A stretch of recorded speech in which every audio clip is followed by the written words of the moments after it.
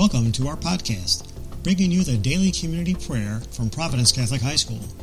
We are located in New Lenox, Illinois, and invite you to join us every school day and pray with us. Now, here is today's prayer.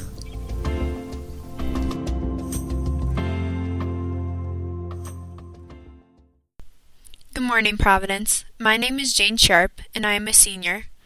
Dear God, patience. I have always struggled with patience. I believe that patience is one of the harder virtues to follow, especially in our fast-paced society. Here is a story I found about patience. A 10-year-old boy entered a hotel coffee shop and sat at a table. A waitress put a glass of water in front of him. "How much is an ice cream sundae?" the little boy asked. 50 cents, replied the waitress. The little boy pulled his hand out of his pocket and studied the coins he had. "Well, how much is a plain dish of ice cream?" he inquired. By now more people were waiting for a table, and the waitress was growing very impatient.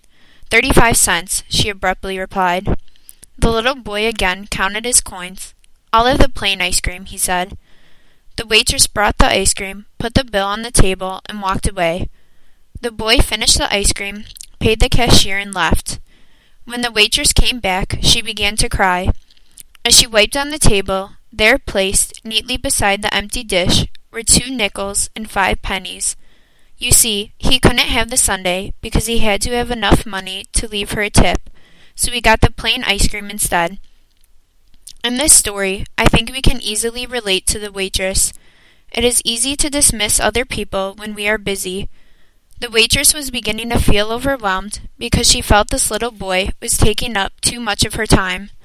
The little boy in this story reminds me of God, because God makes sacrifices for us. The little boy did not take the waitress's abruptness to heart, but instead took time out of his day to be kind to the waitress. How often do we get overwhelmed on a daily basis? And how often do we dismiss God in our lives? So God, my prayer to you is this.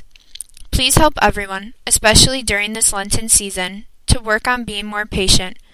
Help us to take the time to help and listen to others. And most importantly, please help us to see you, God, in everyone we meet.